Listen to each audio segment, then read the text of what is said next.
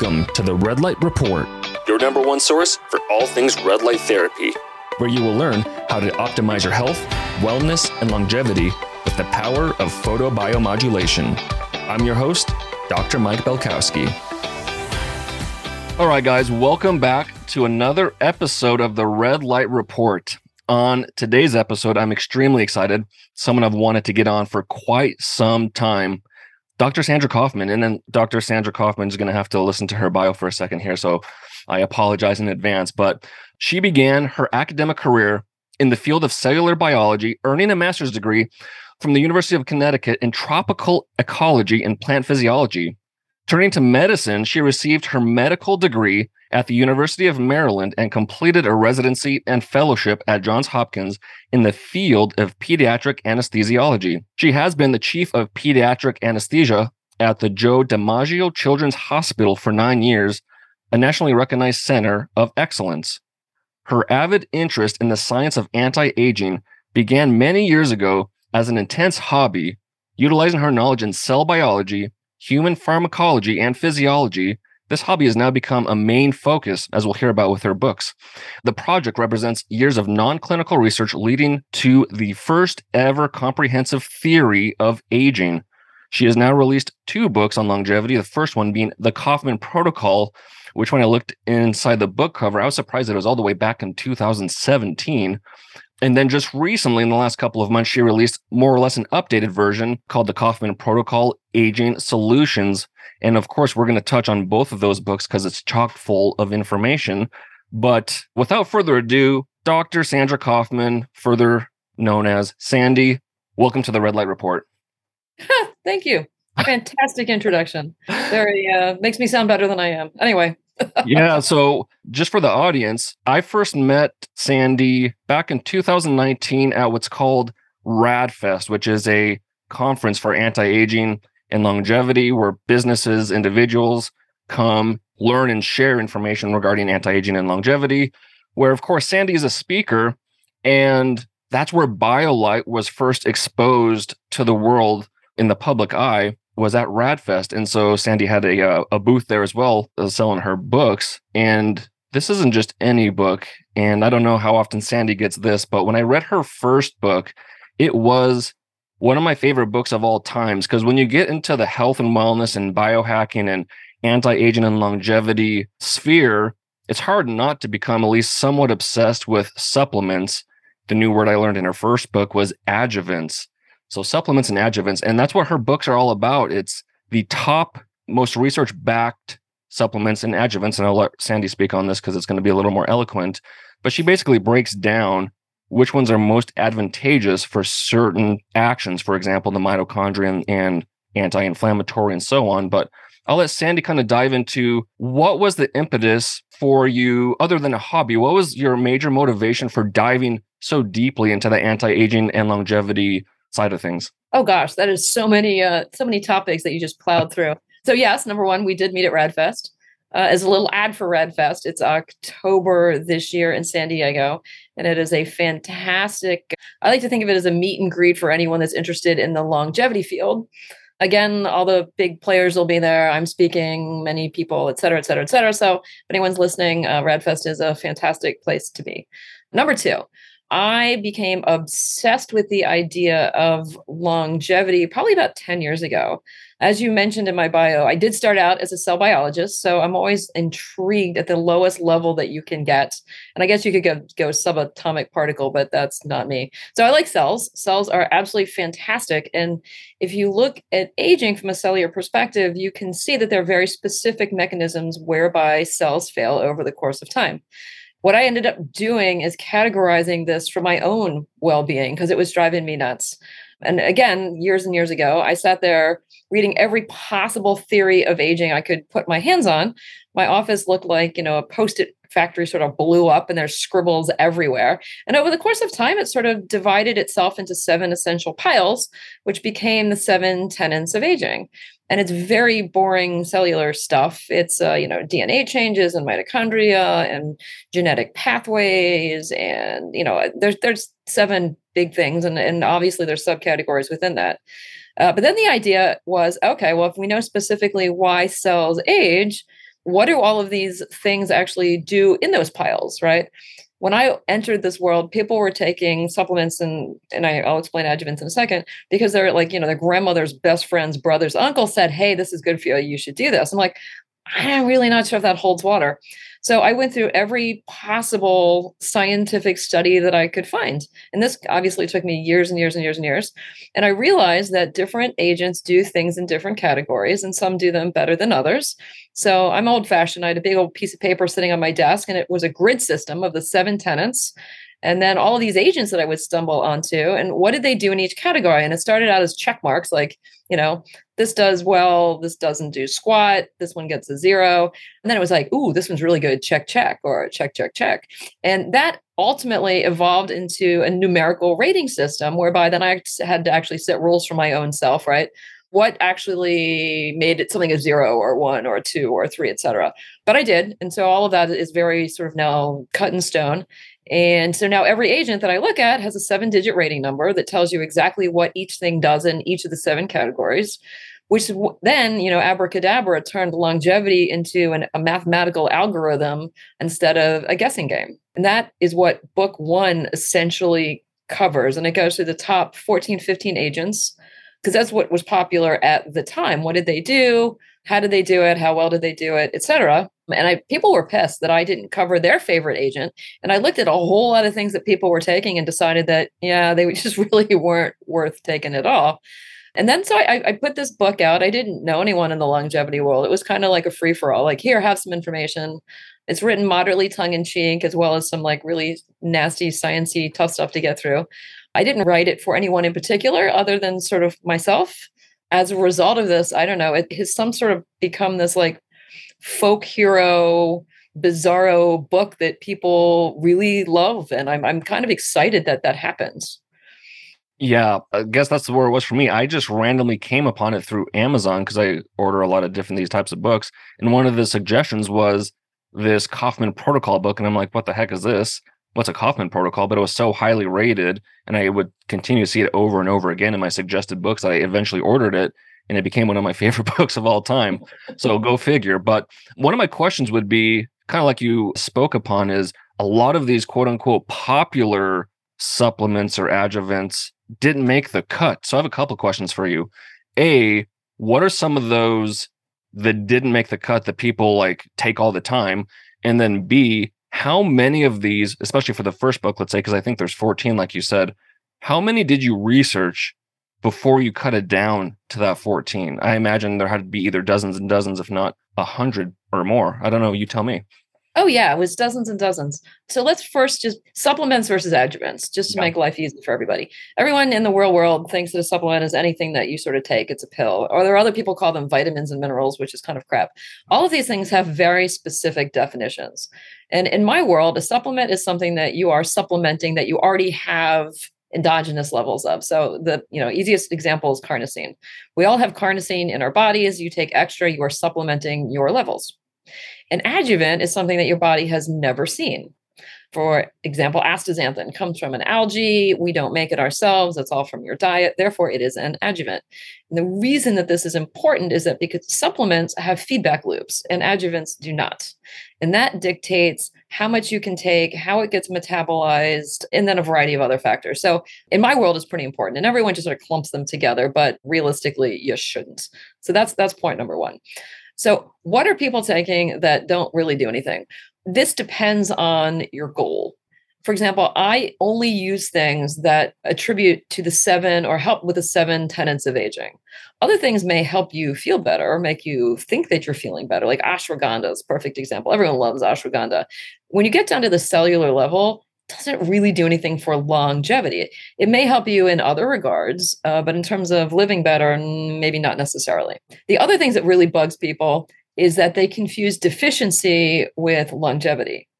So clearly, if you are deficient in things, it is going to hurt you. But if you take extra, it's not going to help you. So D is one of those things. Everyone gets mad at me because I don't include D. We measure our D levels. And if you are deficient, clearly that's not good, right? Has immune issues and a variety of other things.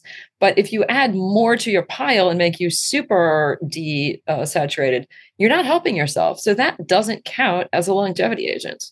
But you're absolutely right. I went through, I don't know, zillions of these things. And at the time, no one was also doing longevity research. So what we knew, I could put in there, but you can't venture a guess on something that you don't know about. And one of the cool things that I've learned since then is because the science is becoming sort of more and more directed towards cellular mechanisms. Things that we know were good are actually getting better and better and better. So that's kind of cool. So retrospectively, the number system in the first 15 agents that I put out 3 years ago is a little outdated because now we have more evidence in various categories. And so, at some point I got to redo all of those, but I just keep plowing ahead looking for new cool stuff. So I haven't gotten to it yet. I guess you're saying 15 because you're putting resveratrol and terastillabine as two. Yeah, they're cousins, and there's a little bit of a difference, but they're sort of in the same chapter. So it's right. Yeah. In the book, you say the research at that time was showing terastillabine might be more advantageous. Is that still the case years and years later? Yeah. So there are two caveats to that. So number one, bioavailability of different agents wasn't a big deal. So no one was making like higher bioavailability stuff. So resveratrol unto itself is less bioavailable than terastillabine, therefore that one sort of wins. Since then, they are making bioavailable formulas. So that boosts it. And then there was a study that came out that suggested that if you had any issues with elevated lipids, that terastillabine could be bad for you. So if people obviously have lipid agents, I tell them to take resveratrol as long as it's a bioavailable form. On the other hand, if you can't get a bioavailable form and you don't have any trouble with your lipids, I think the terastillabine is still the better agent. That's a good point. It's like you lay out based on your structure, with your 7 tenets and your scoring system, how they stack up based on the research and science. But like you just alluded to, just with resveratrol and terastillabine, there's still some caveats you need to consider. And that's something you have in your closing chapter of your newest book behind me here, that it's like if you're trying to reduce your sugar levels or, your AGEs or maybe you're trying to do fat loss, it's like, yes, here's the supplements and adjuvants that can help. But these are other things you need to consider. And these are other things you need to consider. It's not just a one size fits all, of course. It's an N equals 1 and then some. But quickly, I'm just going to go down the list of the first book just so people know what's in there. A lot of them you've heard of, maybe some of them not. So, of course, there's resveratrol, terastillabine, astaxanthin, of course, I've talked about that, and that's thanks to Sandy. Then there's NAD, curcumin, carnosine, metformin, alpha-lipoic acid, apigenin, sulforaphane, quercetin, EGCG, astragalus, melatonin, and pyridoxamine. So those are the agents in the first book. And again, she goes into the chemistry, the science, the research, what they help with, what they don't help with, and so on and so forth. And then in her newest book, I believe there's about 28. So there's twice as many. Same concept where she breaks down, in this one, I think the history is like, this is from thousands of years ago from traditional Chinese medicine, and they thought it would increase your vitality and your qi, and this was used in Ayurvedic. So a lot of the stuff that she is citing is from nature, which I love. They're plants. They're not synthetic chemicals or made in a lab. They come from nature, and a lot of them have been revered for thousands and thousands of years. But it's just now with the research and the science that we have, the people like Sandy are bringing it back into the public's eye of how important, how advantageous they are, especially for longevity and anti-aging. But quickly, Sandy, before we move on to this newest book, you have what you call the panacea based on your first book. Does that still hold up today, or has that changed since you've gotten this updated book, which, as you alluded to before we started recording, is almost outdated? And that's how it is when I'm doing this red light therapy research and I'm making my own ebook. By the time I release the newest edition, there's already, several dozen pieces of research I wish I could have added. So it's just this non-ending, perpetual incoming information that you wish you could update instantaneously. So does the panacea still hold up, or would you change that now based on what you know today? Funny. I actually stand by the panacea. And the reason is it's tried and true. And it covers most of the reasons that we age and the sort of the easiest way to do it. I will say that there's probably 3 more agents that should be on the panacea now. But when I designed the panacea, I'm like, I asked, a billion people, how many agents would you take just offhand? And the answer was always 5. Somehow 6 seemed like far too many and 4 seemed chintzy. So it was always 5. So that's what it became, right? So in terms of hitting all of the big areas, it just does it, right? So granted, not one agent does one thing. It's all very variable, right? Which that's the rating system. But in general, the panacea, number one, it starts with a P, right? So it's pterostellamine, which can be substituted out as resveratrol. That is one of the major sirtuin activators still. Hits most of the sirtuins, doesn't hit all of them. My Lewis latest black hole that I went into, I'm very specific now into which sirtuin gets activated by what. So we need to worry about 1, 3, and 6, and that's whole other agents. But in general, you need to start with 1. So that's pterostellamine over resveratrol. You must have a free radical scavenger. Must, right? Astaxanthin is probably the best. As you said, it comes from nature. And I don't actually care if things come from nature or not. But what I think is insanely cool about that is that plants, they're not very transient, right? They tend to be very location dependent. So they can't change their environment. They have to change to their environment. So wherever a plant is, be it all sorts of stresses, let's say high salinity or, hypoxia or cold temperatures, whatever physiologic stress a plant has, it develops mechanisms for fixing it for their cells. And I love the idea that we can tap into what they have figured out over millions of years just to make our lives easier, right? So astaxanthin astaxanthin is this magnificent goo, the stuff in bird baths make, that slimy green stuff, in response to physiologic stress. And it helps us. And it's all over the ecosystem, safe as can be, just an amazing substance. The only issue is it's fat soluble, which is kind of cool. You have to take it with food. So in the original panacea, if you're going to take 5 things, absolutely everyone should be on astaxanthin. As far as I'm concerned, it should be in the drinking water. That being said, the updated caveat is you need a water-soluble and a fat-soluble free radical scavenging system, and you need to make sure it gets through the blood-brain barrier. So, for upgrades, I add andrographolide because it also, we know it gets through the blood-brain barrier a little bit better. And that way, depending on which part of your cell you're trying to get into, you have increased efficacy. The third thing in the panacea is nicotinamide. Absolutely crucially important. Well, I knew it when I wrote the first book. Now we just know that it's even more important. I'm sure everyone listening to this is already pretty well versed in nicotinamide. But for those who don't, here's my 2-second explanation. It does 4 major things in the cell. It is necessary for the electron transport chain. It is necessary as a sirtuin coenzyme. It is necessary for DNA repair mechanisms because it's part of the PARP system. And it's used as a communication device between the mitochondria and the nucleus. So as you are over 40, you are by definition nicotinamide deficient unless you're extraordinarily lucky. And therefore, all of those 4 systems fail over time. Thus, nicotinamide is crucial to any longevity category, which is why it's still part of the panacea. PAN. Absolutely, you must have some sort of anti-inflammatory in any longevity program. Inflammation, systemic inflammation, as we all know, shoots up just exponentially as you get older for many, many reasons. One of the best ones is still curcumin. The caveat there, of course, is it has to be bioavailable, and there's the escalating race to see who can make the best of bioavailable. Of course, I have my favorites. Other people have their favorites, but I think it's crucial. And then the last category that you have to hit, of course, is glycation, like glycational kilosol. Pyridoxamine is amazing. That would have been a choice. The availability is sort of hard to get these days. They sort of cut it out of the American market, so it's a pain in the ass. But the easiest thing is carnosine. So I think everyone should be on carnosine. Granted, there are now innumerable other transglycosylators, and I have an entire 7-step program to get rid of glucose. But as a primary step, carnosine still wins. So that would be the 5 basic agents of the panacea. That brings up actually one of my questions, because I remember you in one of your interviews when the first book came out, I think it was with Ben Greenfield, you got into the vision or the eye health and vision component of carnosine. And actually in your newest book, that's what it reminded me, I think. Or was it your first book? I guess it was the first one. Astaxanthin plus carnosine is gangbusters for eye health and for vision. And in that interview, I think it was with Ben Greenfield, you talked about this carnosine eye drop, Visomycin, and is it SKQ1 or the? So those are 2 different eye drops. You're sort of squashing that idea together. Clarify for me. Yeah, no, it's fine. So carnosine, right, is a transglycosylating agent.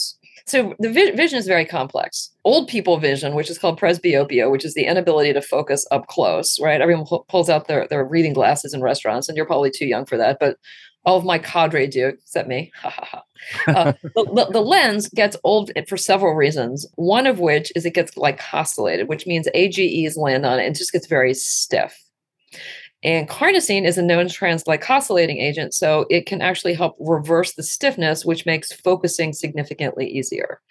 So carnosine eye drops are extremely popular. There are many, many brands that make it. The problem is most of the brands burn a little bit, so people don't like it. But there are one or two that make it so that they don't burn. And obviously I use those. Visomitten is a completely different idea. Visomitten is an SKQ1 system. So it's basically a mitochondrial activator and free radical scavenger.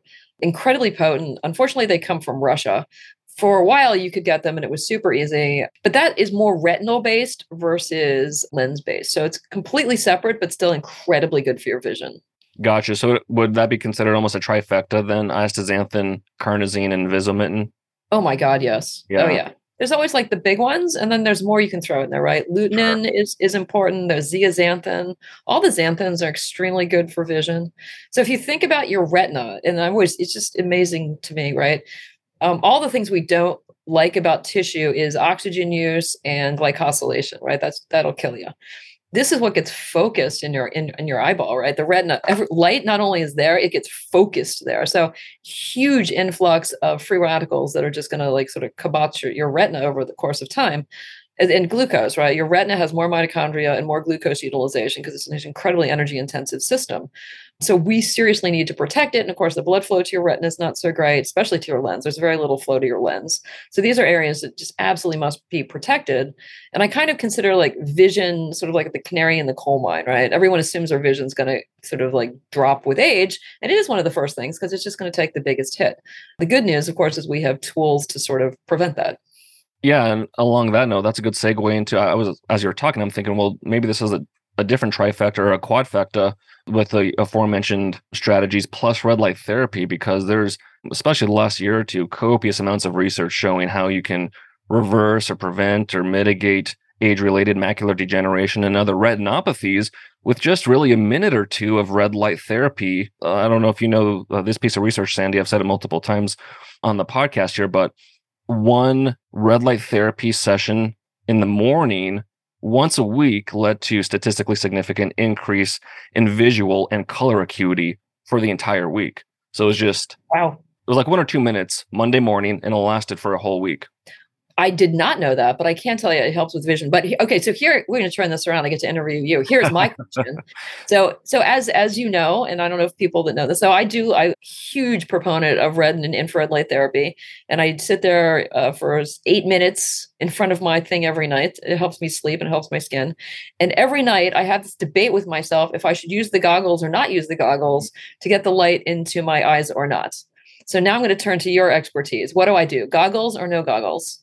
Yeah, this is a good discussion. So for eye health, and this is a question I get all the time because, of course, with red light therapy devices, you're going to be provided goggles, and that's by and large because of liability issues. But secondly, to protect yourself, because most of the panels that are on the market, including BioLight, the light irradiance or the light power is so high that you wouldn't want to look straight into the LEDs for long at all, and I'm talking seconds, let alone minutes, because when you look at the eye health research for photobiomodulation, the light irradiance is much, much, much, much lower than these panels are putting out if you're doing most treatments 6 to 12 inches or so.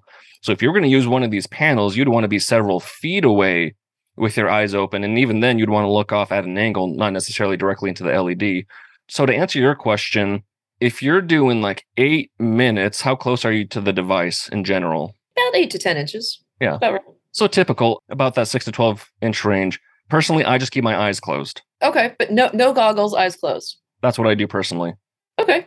And if you're doing something eye health specific, again, either you want a device that's lower light irradiance, because that's what most of them are. They're closer to the even 10 to 30 milliwatts per centimeter squared, whereas the panels are more 100 to 150. So again, if you're going to use those panels, either your eye treatments are going to be extremely short because that's going to be a lot of joules at a given time of light, or you step way back to decrease the light irradiance at a given distance, and then you can do that standard, 60 to 90 second treatment. But just like the skin, another superficial tissue, the dosage is much, much lower compared to most other treatments, such as the brain, joints, muscle, organs, because the light doesn't have to pass through anything to activate or therapeutically alter the tissue. So maybe I'm guessing, maybe you do like a minute without the goggles and then the rest of the session with the goggles. Would that be acceptable?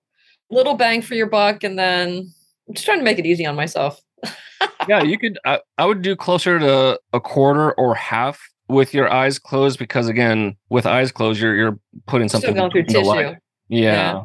Whereas most eye health protocols, you're literally looking into the light. So that's what I'd say, a quarter to a half, and then you can put the goggles on for the rest. All right, that sounds fair. Because to your point, if you were to do the entire 8-minute session with your eyes closed, you would probably get, I don't want to say overdose, but you would over-treat for improving your eye health. So you wouldn't do any damage necessarily, but you wouldn't get the benefits you're looking for. And that goes for all protocols. If you're going, same thing for skin health or even, again, improving your joint health or organs, if you over-treat, there's close to no negative side effects other than you're not getting the results you're looking for. So to your point, if you want to optimize eye health, do it for a couple minutes and then throw the goggles on just to make sure your eyes don't get too much light. Again, not to do damage, but just because you want to see those improvements. Nice. So cool. That's a great question. That's a good clarification, because I get that question all the time. And of course, there's that safety concern. We all don't want to lose our eyesight or decrease our vision. So back to you, Sandy. Let's talk about the new book for a moment here. So the Kaufmann Protocol Aging Solutions. Again, we jumped from about 14, 15 supplements, adjuvants to 28. Which of these are you most fascinated by or excited by in this new book? So what happened is over the course of the 3 years, you just keep reading, right? Because we're all sort of that intellectual curiosity. And as I would sort of read along, two things happened. Different agents would sort of pop up on my radar, and then different molecular mechanisms of aging would sort of pop up on my radar. And when they intersected, you're like, aha, this is huge, right? Because, there's a million free radical scavengers out there. There's a million plants that, can do roughly the same thing. And do you need 17 of them? Probably not, right? But when something new popped up, I'm like, oh, this is really cool. As a result of this, spermidine became huge on my hit parade. And by now, like, everyone's like, oh yeah, spermidine, old hat. But at the time, it wasn't. It was something completely new and completely different. And as I went in to analyze exactly what it did, it introduced some like really cool concepts. So number one, here's a molecular, you hate molecules, but here it is. Spermidine is a long positively charged chain with nitrogen groups in it, right? So it's like a little worm, positively charged, whatever. DNA has major and minor grooves in it, right? Because it's sort of like the twisted, spirally DNA thing. And it's negatively charged. So what spermidine does is it fits into the grooves of your DNA and it kind of protects it. I'd never done any spermidine research, so I called a good friend of mine, Bill Andrews, who's the king of telomeres. Everyone knows Bill. And I go, hey, if I said that it bubble wrapped your DNA, would that be a reasonable metaphor, right? And he thought about it and he went through his chemical, I'm a genius, blah, blah, blah, blah, blah, blah, And then he goes, yeah, you could say that. It does sort of bubble wrap your DNA and keep it safe. And we know in test tubes with spermidine, DNA then has less damage for, free radical damage, less oxidation, less UV radiation damage, et cetera, et cetera, et cetera. So it's kind of a jump to say that it does it in a cell, but we know it does it in a test tube. And we also know that having spermidine in your cells protects it from a variety of things. It reduces the risk of, I call it immune diseases and a variety of other things. So I like to think that spermidine is the bubble wrap solution for your DNA. It does not change the primary structure. It does not change any epigenetics. It doesn't get in the way if you need to open up your DNA to translate or to make any proteins, but it definitely serves to decrease the risk of DNA damage. So I think that is an incredibly cool concept. And now I'm a huge believer in spermidine. And of course, it does other things as well. One of the big things it does is it increases autophagy in cells. And that sort of made my big hit parade because we didn't have any giant things to increase autophagy. Since then, we probably, there are a variety of things that do it, but spermidine probably wins in terms of the autophagy. But it does a variety of other cool things as well. And here's another little tidbit that I learned. There's something in your mitochondria called the mitochondrial transition permeability pore. And what it does over time is it flickers. When you are young, your mitochondria are young and healthy, it flickers and it sort of like serves as a pop-off valve. And it lets toxic substances out of your mitochondria into the cytosol, but in very small, tiny quantities, so it doesn't do anything bad. As you get older and as your mitochondria age, it just sort of stays open longer. And it floods your cell with NAD, with cytochrome C, pieces and parts of your mitochondria that are sort of falling to pieces. And it makes it does two things. Number one, your mitochondria doesn't function as well. Two, it's toxic to the rest of the cell. And if you don't control the mitochondrial transposition pore, basically your mitochondria dies and it just destroys the cell. And studies have demonstrated that if, like, for example, if you're having a bad heart attack, the controllability of that pore will sort of determine if you die of a heart attack or not. And so I went through, oh my gosh, we need to control this pore thing. And it turns out that there are probably 5 or 6 things that do it. But one thing on the list was spermidine. Like, oh my God, this is fantastic. So now I'm a huge spermidine fan. And that rates pretty highly in the book. Why is spermidine so expensive relative to other supplements or adjuvants? That's one that's like pretty highly priced. It is highly priced. And the answer is, I don't actually know the answers to that question. Because I sort of I want to say I discovered it, but became aware of it, right? I ended up meeting, there's a lovely lady, Leslie Kenny, and she owns Oxford Healthspan, and they make spermidine. We've become good friends, and the product's fantastic. And it is pricey. And you know what? I never bothered to ask her why it was so pricey. So I'm going to ask her since we get off this call. Did you guys know that it's teeth whitening season? Well, heck, isn't it always teeth whitening season? Who doesn't want to have the widest, brightest smile in the room? And not just that, but also receive the benefits of red light therapy for the oral cavity at the same time. My company, BioLight, just released our newest product called the Guardian Plus, which implements both blue light for the teeth whitening aspect, but also the red and near-infrared light for the red light therapy aspect for your oral cavity. We're all familiar with blue light for the teeth whitening aspect, but did you know that blue light therapy is also beneficial for selectively killing harmful bacteria, leaving the beneficial bacteria thriving and well? And blue light therapy is also good for gum health and tooth sensitivity. And of course, we know the laundry list of things that red light therapy does for the oral cavity, such as gum health and gum pain, infections and inflammation, wound healing, gingivitis, oral mucositis, so on and so forth. So with the Guardian Plus, you get the best of both worlds. Whiten your teeth and improve the health of your oral microbiome. Yeah, I'm just out of curiosity, because to your point, as I've gone to these different biohacking conferences and, talked to other people, spermidine comes up more and more and more. And just like you talked about, there's a lot of reasons why it's becoming so popular. And I don't know if it's because of its popularity that it's expensive, or if it's because of the way it has to be processed. There you go. Yeah. Ironically, the top adjuvant in this new book is fisetin, correct? Which is extremely cheap relative to which is awesome. So I started your suggested protocol of where you do that massive dump for a couple of days where you take like 12 or 14 pills in one day and the next day, which is supposed to help with reducing senescent cells, correct? And then you take one pill the rest of the month each day. But yeah, talk about fisetin. Since it's so highly rated and it's so cheap, it seems like low-hanging fruit for people that want to kind of jump into the longevity pool. Yeah, so fisetin is amazing. Fisetin is it does incredibly well. Like, it's not a monster standout except for senescent cells, but it just does incredibly well in every category.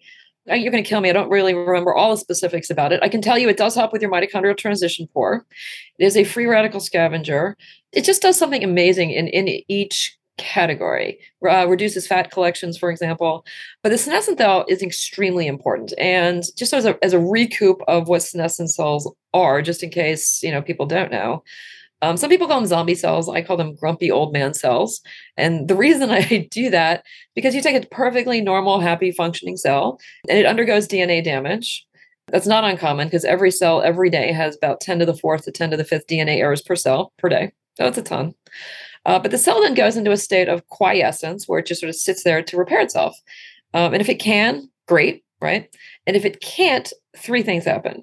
One, it becomes apoptotic and dies, which I call it like the polite way out, right? It's not no harm, no fuss, boom, you're dead, fine. Or two, it becomes cancerous, which is not so good. Or three, it becomes senescent. And a senescent cell changes the morphology. It becomes flatter, more globular. The inner organelles don't function as well. The mitochondria become distorted. Everything sort of becomes distorted. You get more protein accumulations, and everything is named after sort of the cell. So there's the senescence associated blank, like whatever it is. And one of the big things it does, it has a senescence associated secretory activity, and it lets out just a zillion negative cytokinin. So it's extraordinarily inflammatory. And as you get older and as you have pathologic tissues, you get more and more senescent cells. Your immune system, when you are younger, like the natural killer cells come along and they get rid of these senescent cells. But as you have more senescent cells and as your immune system itself becomes senescent, the number sort of skyrockets over the course of time. And studies have demonstrated that if you can get rid of your senescent cells, you're just going to do extraordinarily better. Historically, the big treatments have been quercetin and dasatinib. Quercetin, of course, is in book one, and these studies were just coming out when I wrote it. So it was an inkling, but certainly nothing solid. And as it turns out, different senescent cells are different, right? If it's a fat cell versus a bone cell versus this cell versus that cell, and different agents can get rid of different types of senescent cells. So it turns out that quercetin and fisetin are very similar in the cell types that they can get rid of, which is kind of nice. The big studies, of course, use danacetab and the quercetin, and they demonstrate that it's sort of like you need to have high quantities in your bloodstream for like 2 to 3 days, and then you can, go back to normal doses for, a few months. And as you get older, of course, you're going to have more cells, so you want to do a little bit more frequently. But fisetin has proved to be just extremely good at getting rid of a certain cell type of senescent cells, which is why you talk about the bolus therapy and then the intermittent therapy. The daily smaller dose is just for the side effects of the mitochondrial health and all of the other wonderful things it does. But the senescent cells definitely need a high dose intermittently. And kind of along the same line as the resveratrol versus pterostilbene, you have berberine comparable, in some way superior to metformin, which is in that first book, of course, and metformin has a lot of pros to it. But the second book, you do allude to the fact that there is this kind of argument or this debate, like which one's better, metformin and berberine, but they both have their pros. Is there any new research that's come out since this newest book was launched? Because I know you said this was basically a year ago they had all this information. Is there any new information showing metformin versus berberine, or is it still a similar train of thought that what you wrote in the book as far as them both having their pros? I don't think there's been too much lately. It's really interesting from a pharmacological point of view and molecular basis because the molecules look extraordinarily different. I kind of went into this thinking that they were going to be very similar and therefore, their activities and such are going to be similar. And they do act in a very similar fashion, but molecularly they're very different. So you have to wonder like how that happens sort of on an evolutionary scale. But they both do fantastic things, right? They're both AMP kinase activators, which makes them partial mTOR inhibitors. They change your microbiota. They do just a lot of things. But then there are sub things that some do and some don't, right? So metformin controls the mitochondrial transition pore, which is amazing. And there was no evidence that berberine did that. Anyway, so there are slightly different things that they both do. And my favorite study actually demonstrated in people, like real people, that 500 milligrams of each one separated by 8 hours a day was the most beneficial way to go. When I wrote book one, I was on this huge metformin kick, and I probably took far too much every day. I took 850 twice a day for my body size, which is probably a bit overkill. And then after sort of doing the research on berberine, I'm like, oh my God, this is truly amazing. And let's look at the synergistic effects rather than assuming that one thing is going to do everything. And this is also sort of a theme that sort of came out of book two as well. You don't need the same high doses of individual agents for things that are synergistic. 500 of one, 500 of the other together on a daily basis seem to be more beneficial than high doses of metformin with none of the side effects. So I thought that, that's now I think the way to go. And those are more so for, I guess there's a lot of properties like you spoke to, but especially with reducing blood glucose levels, right? Well, so yeah, I mean, that's why people take metformin in the first place. And that's, I always forget about it. But yes, I mean, obviously. On the other hand, so if you want to skip to glycation, it's one of my new favorite subjects. I've decided that there are 7 different steps to defeating glycation. And you don't want to go whole hog on any one particular one, but if you sort of pick it off in little pieces, by the time you get done with step 7, your glucose is completely under control.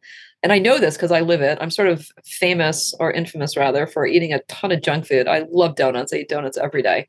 I don't watch my diet at all. But all of my labs are pristine. And I know this because I checked it out a month ago. I'm like, oh my God, I was a little fearful. I have to admit that maybe I'm wrong. But as it turns out, all my labs are pristine on my crap diet. So I know this stuff works. No way. I would have never guessed that. Anti-aging longevity expert. Loving donuts and junk food. That's funny. But again, to your point, you're kind of proving that the stuff you talk about works. Oh, yeah. It absolutely works. I get mocked because I take 70 some agents on a daily basis, but I don't take, the bottles always say take 3 or 4 capsules. I like these recommended doses, but all of the studies are done on something in isolation.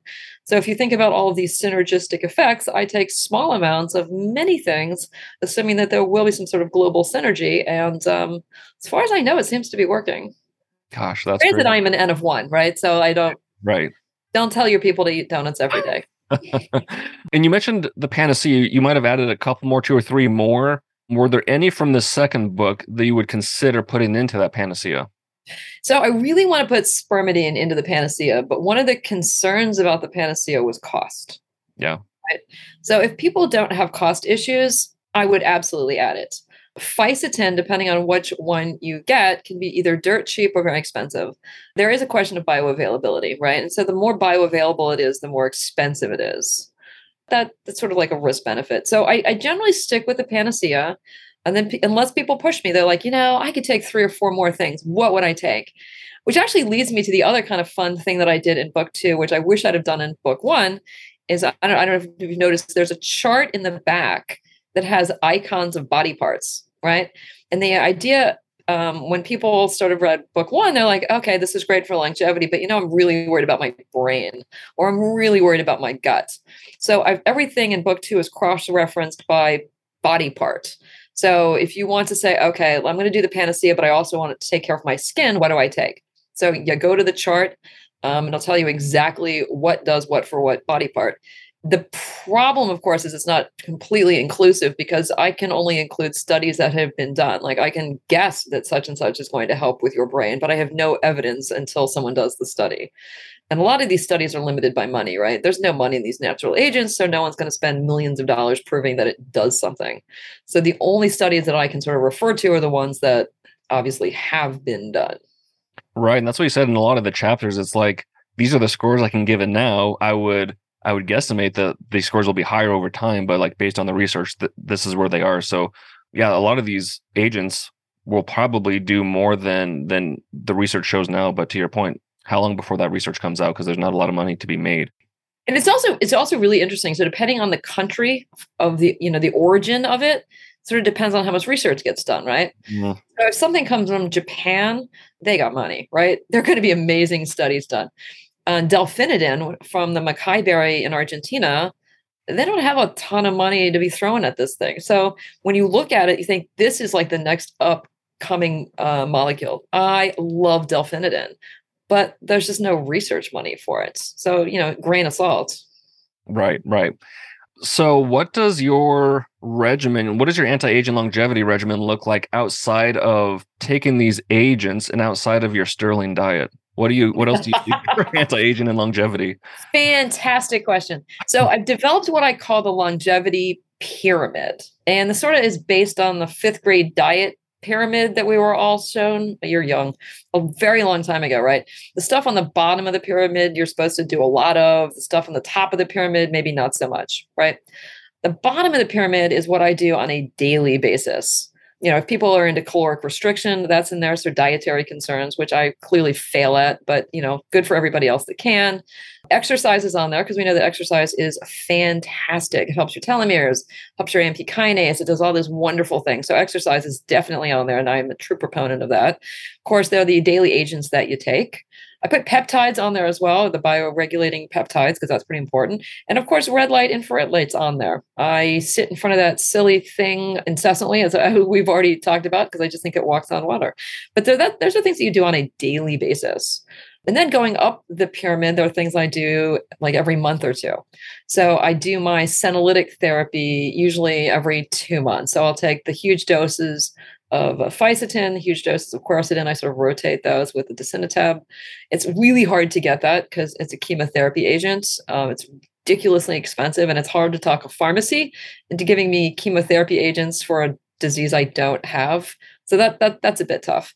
The only thing I convinced some chemical lab company that I'm actually a researcher. And so they send me all this stuff and it says, of course, not for human consumption. And I immediately like mix it in something and swallow it down, which I shouldn't do, but I do. Additionally, I do exosome infusions once a month. There's the big war about stem cells versus exosomes, and stem cells, of course, are amazing. A lot of incredibly beneficial activities have been demonstrated. But of course, to get real stem cells, you have to leave the country, and it's extremely expensive. It's the Bahamas or Mexico or Panama or whatever. It's been demonstrated that exosomes, which are stem cell products, of course, can probably constitute 75 to 80% of the benefits without actually having the stem cells. And there's a variety of exosome companies in the US, and you can sort of get your hands on those. Of course, the FDA says you're not supposed to systemically infuse them, but we all do because that's just what we do. So I do that once a month. So it helps with systemic inflammation and regeneration and all that kind of stuff. That is pretty much all I do. If you keep going up the pyramid, it's sort of for older, unhealthy people. People who are working on plasmapheresis right now, I think there's going to be some sort of strategy behind that. And then, of course, at the very top of the pyramid, there's cryogenics, right? Because you can only freeze your brain once. I think that's, it's up there with mummification. You're sort of screwed at that point. So it's the all or nothing. I'm going to either, be frozen or dehydrated. And that's pretty much it. Yeah, that's quite the list, but that's cool. It's things you do every day, and then you work your way up the pyramid, just like the food pyramid. Let's see. Is there anything, because I know you're way into skin health as well. Is there anything else you do? And I know a lot of people listening to this podcast that are into red light therapy are way into skin health, because I think and I actually posted a series of questionnaires on Instagram through BioLight, like what do people use red light therapy for? And skin health was by far the top reason people use it. So my question to you is there anything else that you do to, augment your skin health and kind of stave off the aging of skin? Oh my God. I could talk about that for a million years. I figured. Of course. Right. So there's topical stuff you put on your skin. There's systemic stuff you put on your skin. What's interesting about skin is obviously it's many layered, and there's a section on skin morphology in the beginning of book 2. And I talk about it like it's a birthday cake with all of the various layers and what you need to do for the various layers. And the key is getting agents. There's something called the dermal epidermal junction. And if you think about a piece of birthday cake, there's like the top piece of bread. Well, there's the frosting on the top, right? It's hard to get stuff through. There's the dermal layer or the epidermal layer. And then there's the dermal epidermal junction that would be like the frosting, sort of, but it's in a variegated fashion. And then there's the dermis. The dermis has a lot of blood flow, but the epidermis has none. So depending on how old you are will determine how fluctuating the dermal epidermal junction is, which will determine then how much stuff has to be oral and how much stuff has to be topical. That probably seemed incredibly ridiculous to try to explain. But so the answer is the younger you are, the more stuff will get from your systemic intake to your skin. The older you are, the more you have to sort of rely on topical. Since I'm sort of somewhere in the middle of old, young, I don't know. I use both, clearly, right?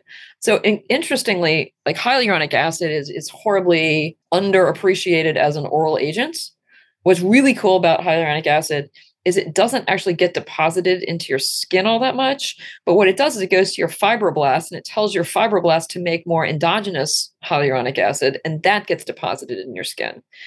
I love the idea that everyone's walking around with those giant water bottles saying, oh, I'm dehydrated. Look how dry my skin is. I'm going to drink 4 gallons of water today. Well, that's really nice because you're going to pee like a racehorse, but it's not going to stick in your skin because you are hyaluronic deficient. So if you can increase the number of hyaluronic acid molecules in your tissue, you are going to self-hydrate, because I think it's like 1 molecule to 8,000 molecule is the ratio of water to hyaluronic acid. So that is extraordinarily important. Slathering it directly on your skin is good as well. Some of it gets in, some of it doesn't. It just depends on molecular weight. But that's kind of crucial. I also talk about oral collagen in the book. And it's sort of the same as the hyaluronic acid. The collagen doesn't get deposited in you anywhere. But what it does is it goes to the fibroblasts again. Well, first it goes through your GI tract and it gets sort of digested in diantripeptides. And these serve as messengers that go to your fibroblasts that tell your body to make more collagen.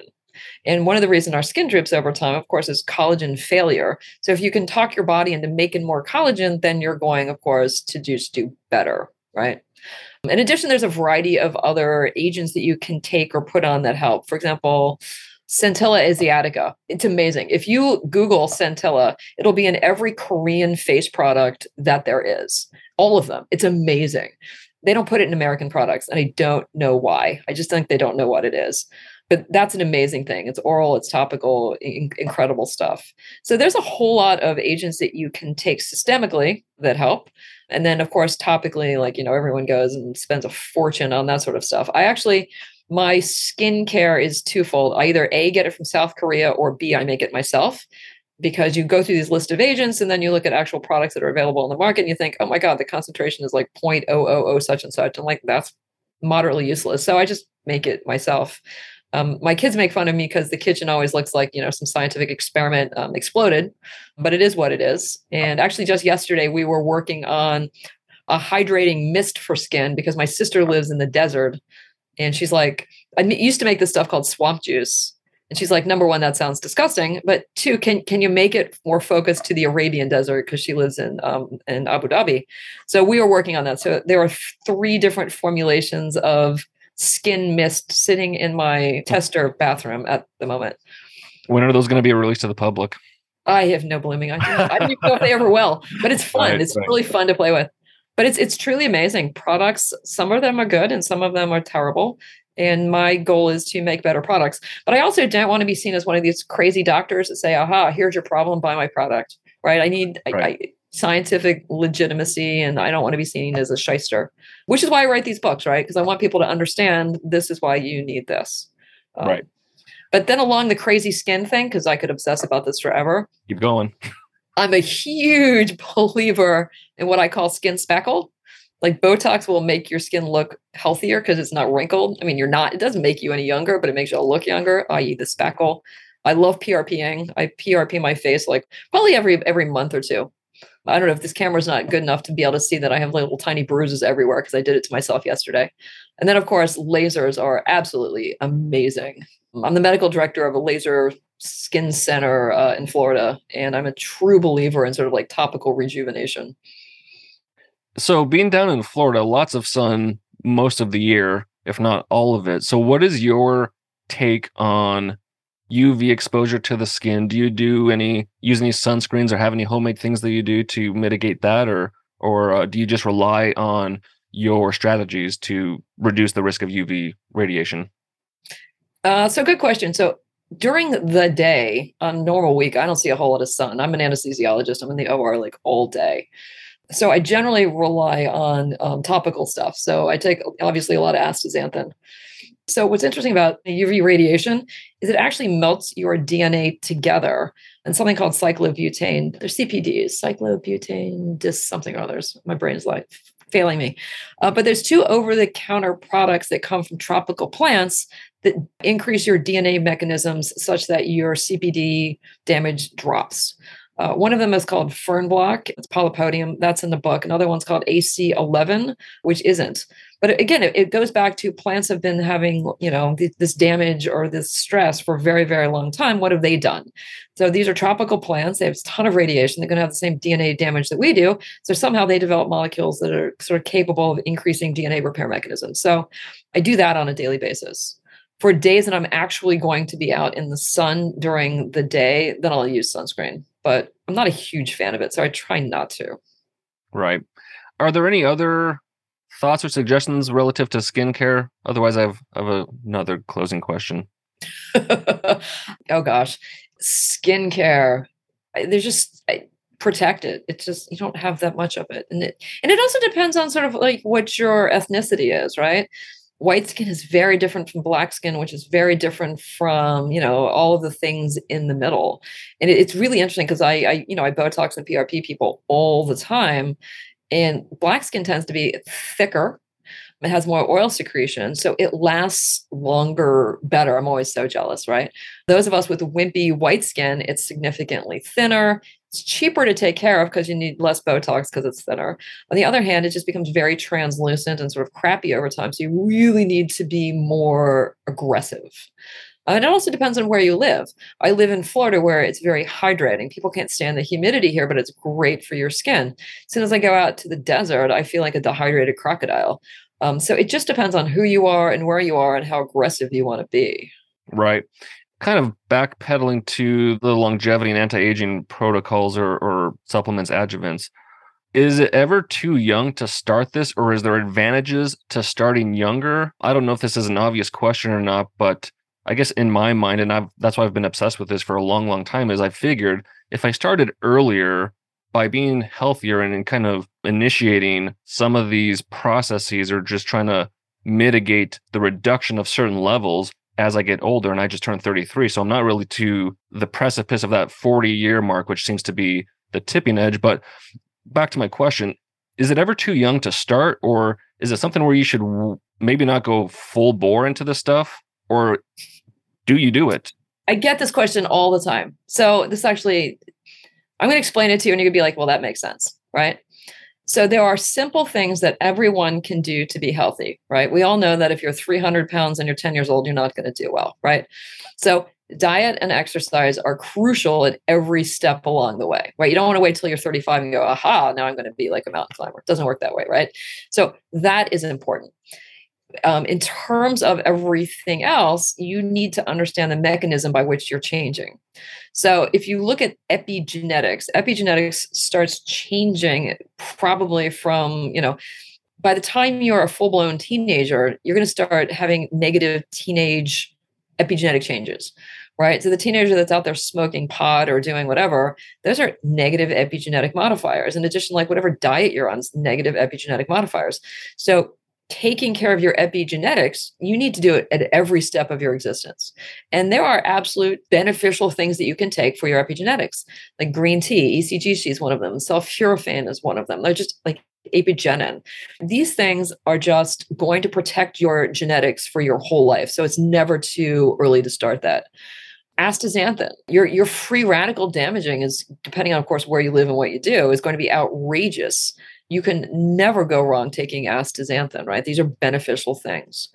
The crucial question, however, is when you get to actually supplements, which means you're supplementing things that your body already has, you need to be careful with feedback loops. Therefore, you don't want to take too much of stuff that you're not deficient in until you actually are becoming deficient in it. There is no point in taking NAD until you're actually starting to drop off, because too much is not necessarily good. Right. So I know 30-year-olds come to me like, I'm getting NAD boluses. Like it's expensive and it's pointless, right? You're not going to do anything good for yourself. Your sirtuins have not turned off yet. Between 35 and 40, your sirtuins start to drop. So by 38, 39, 40, you need to start activating your sirtuins, but it's pointless to do it early, right?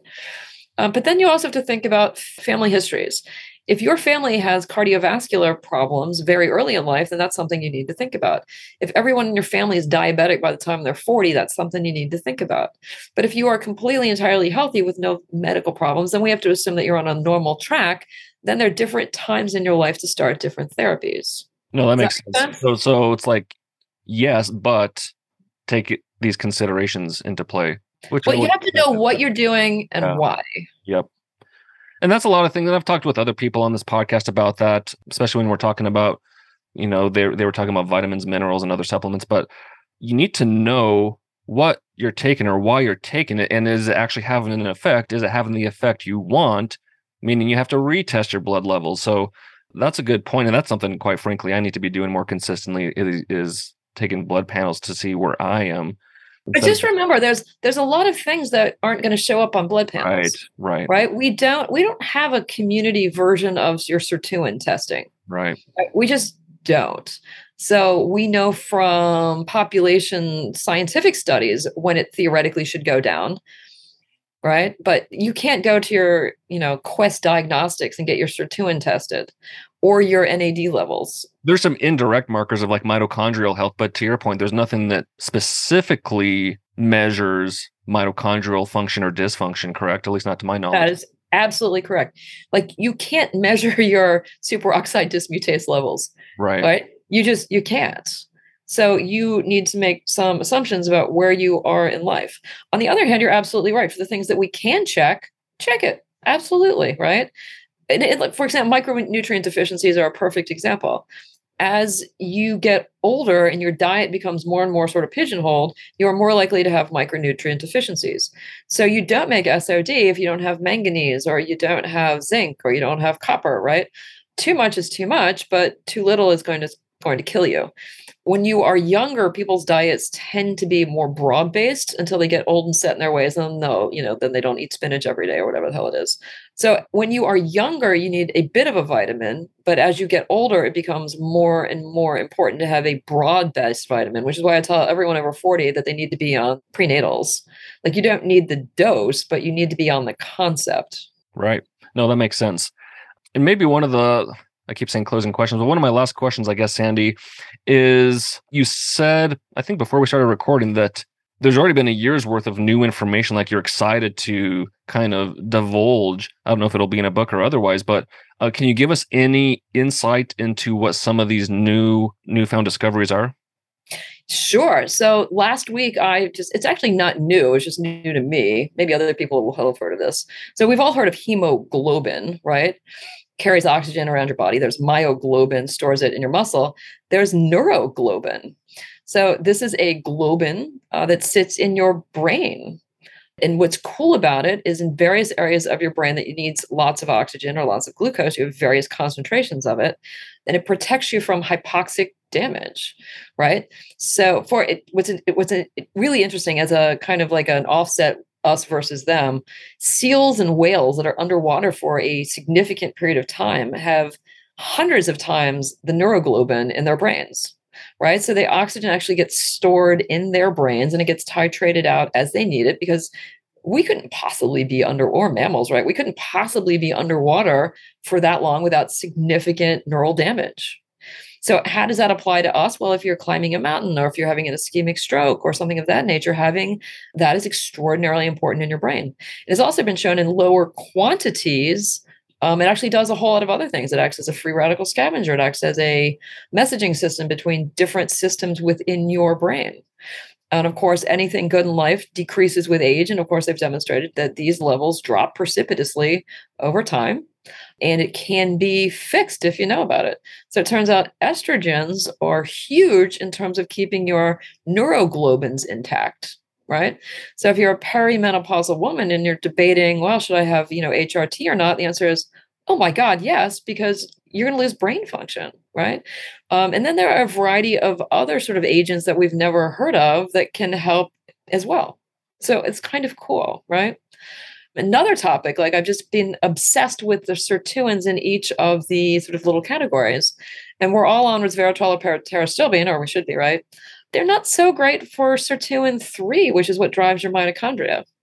So if you want to drive your mitochondria, the big one in this department actually comes from magnolia, right? And I was like, why the hell do people eat magnolia? I'm like, well, this is it, right? That's the one. So I'm sort of like taking these deep dives in all of these various things. And then lastly, here's a little tidbit. So I've become obsessed with glycosylation.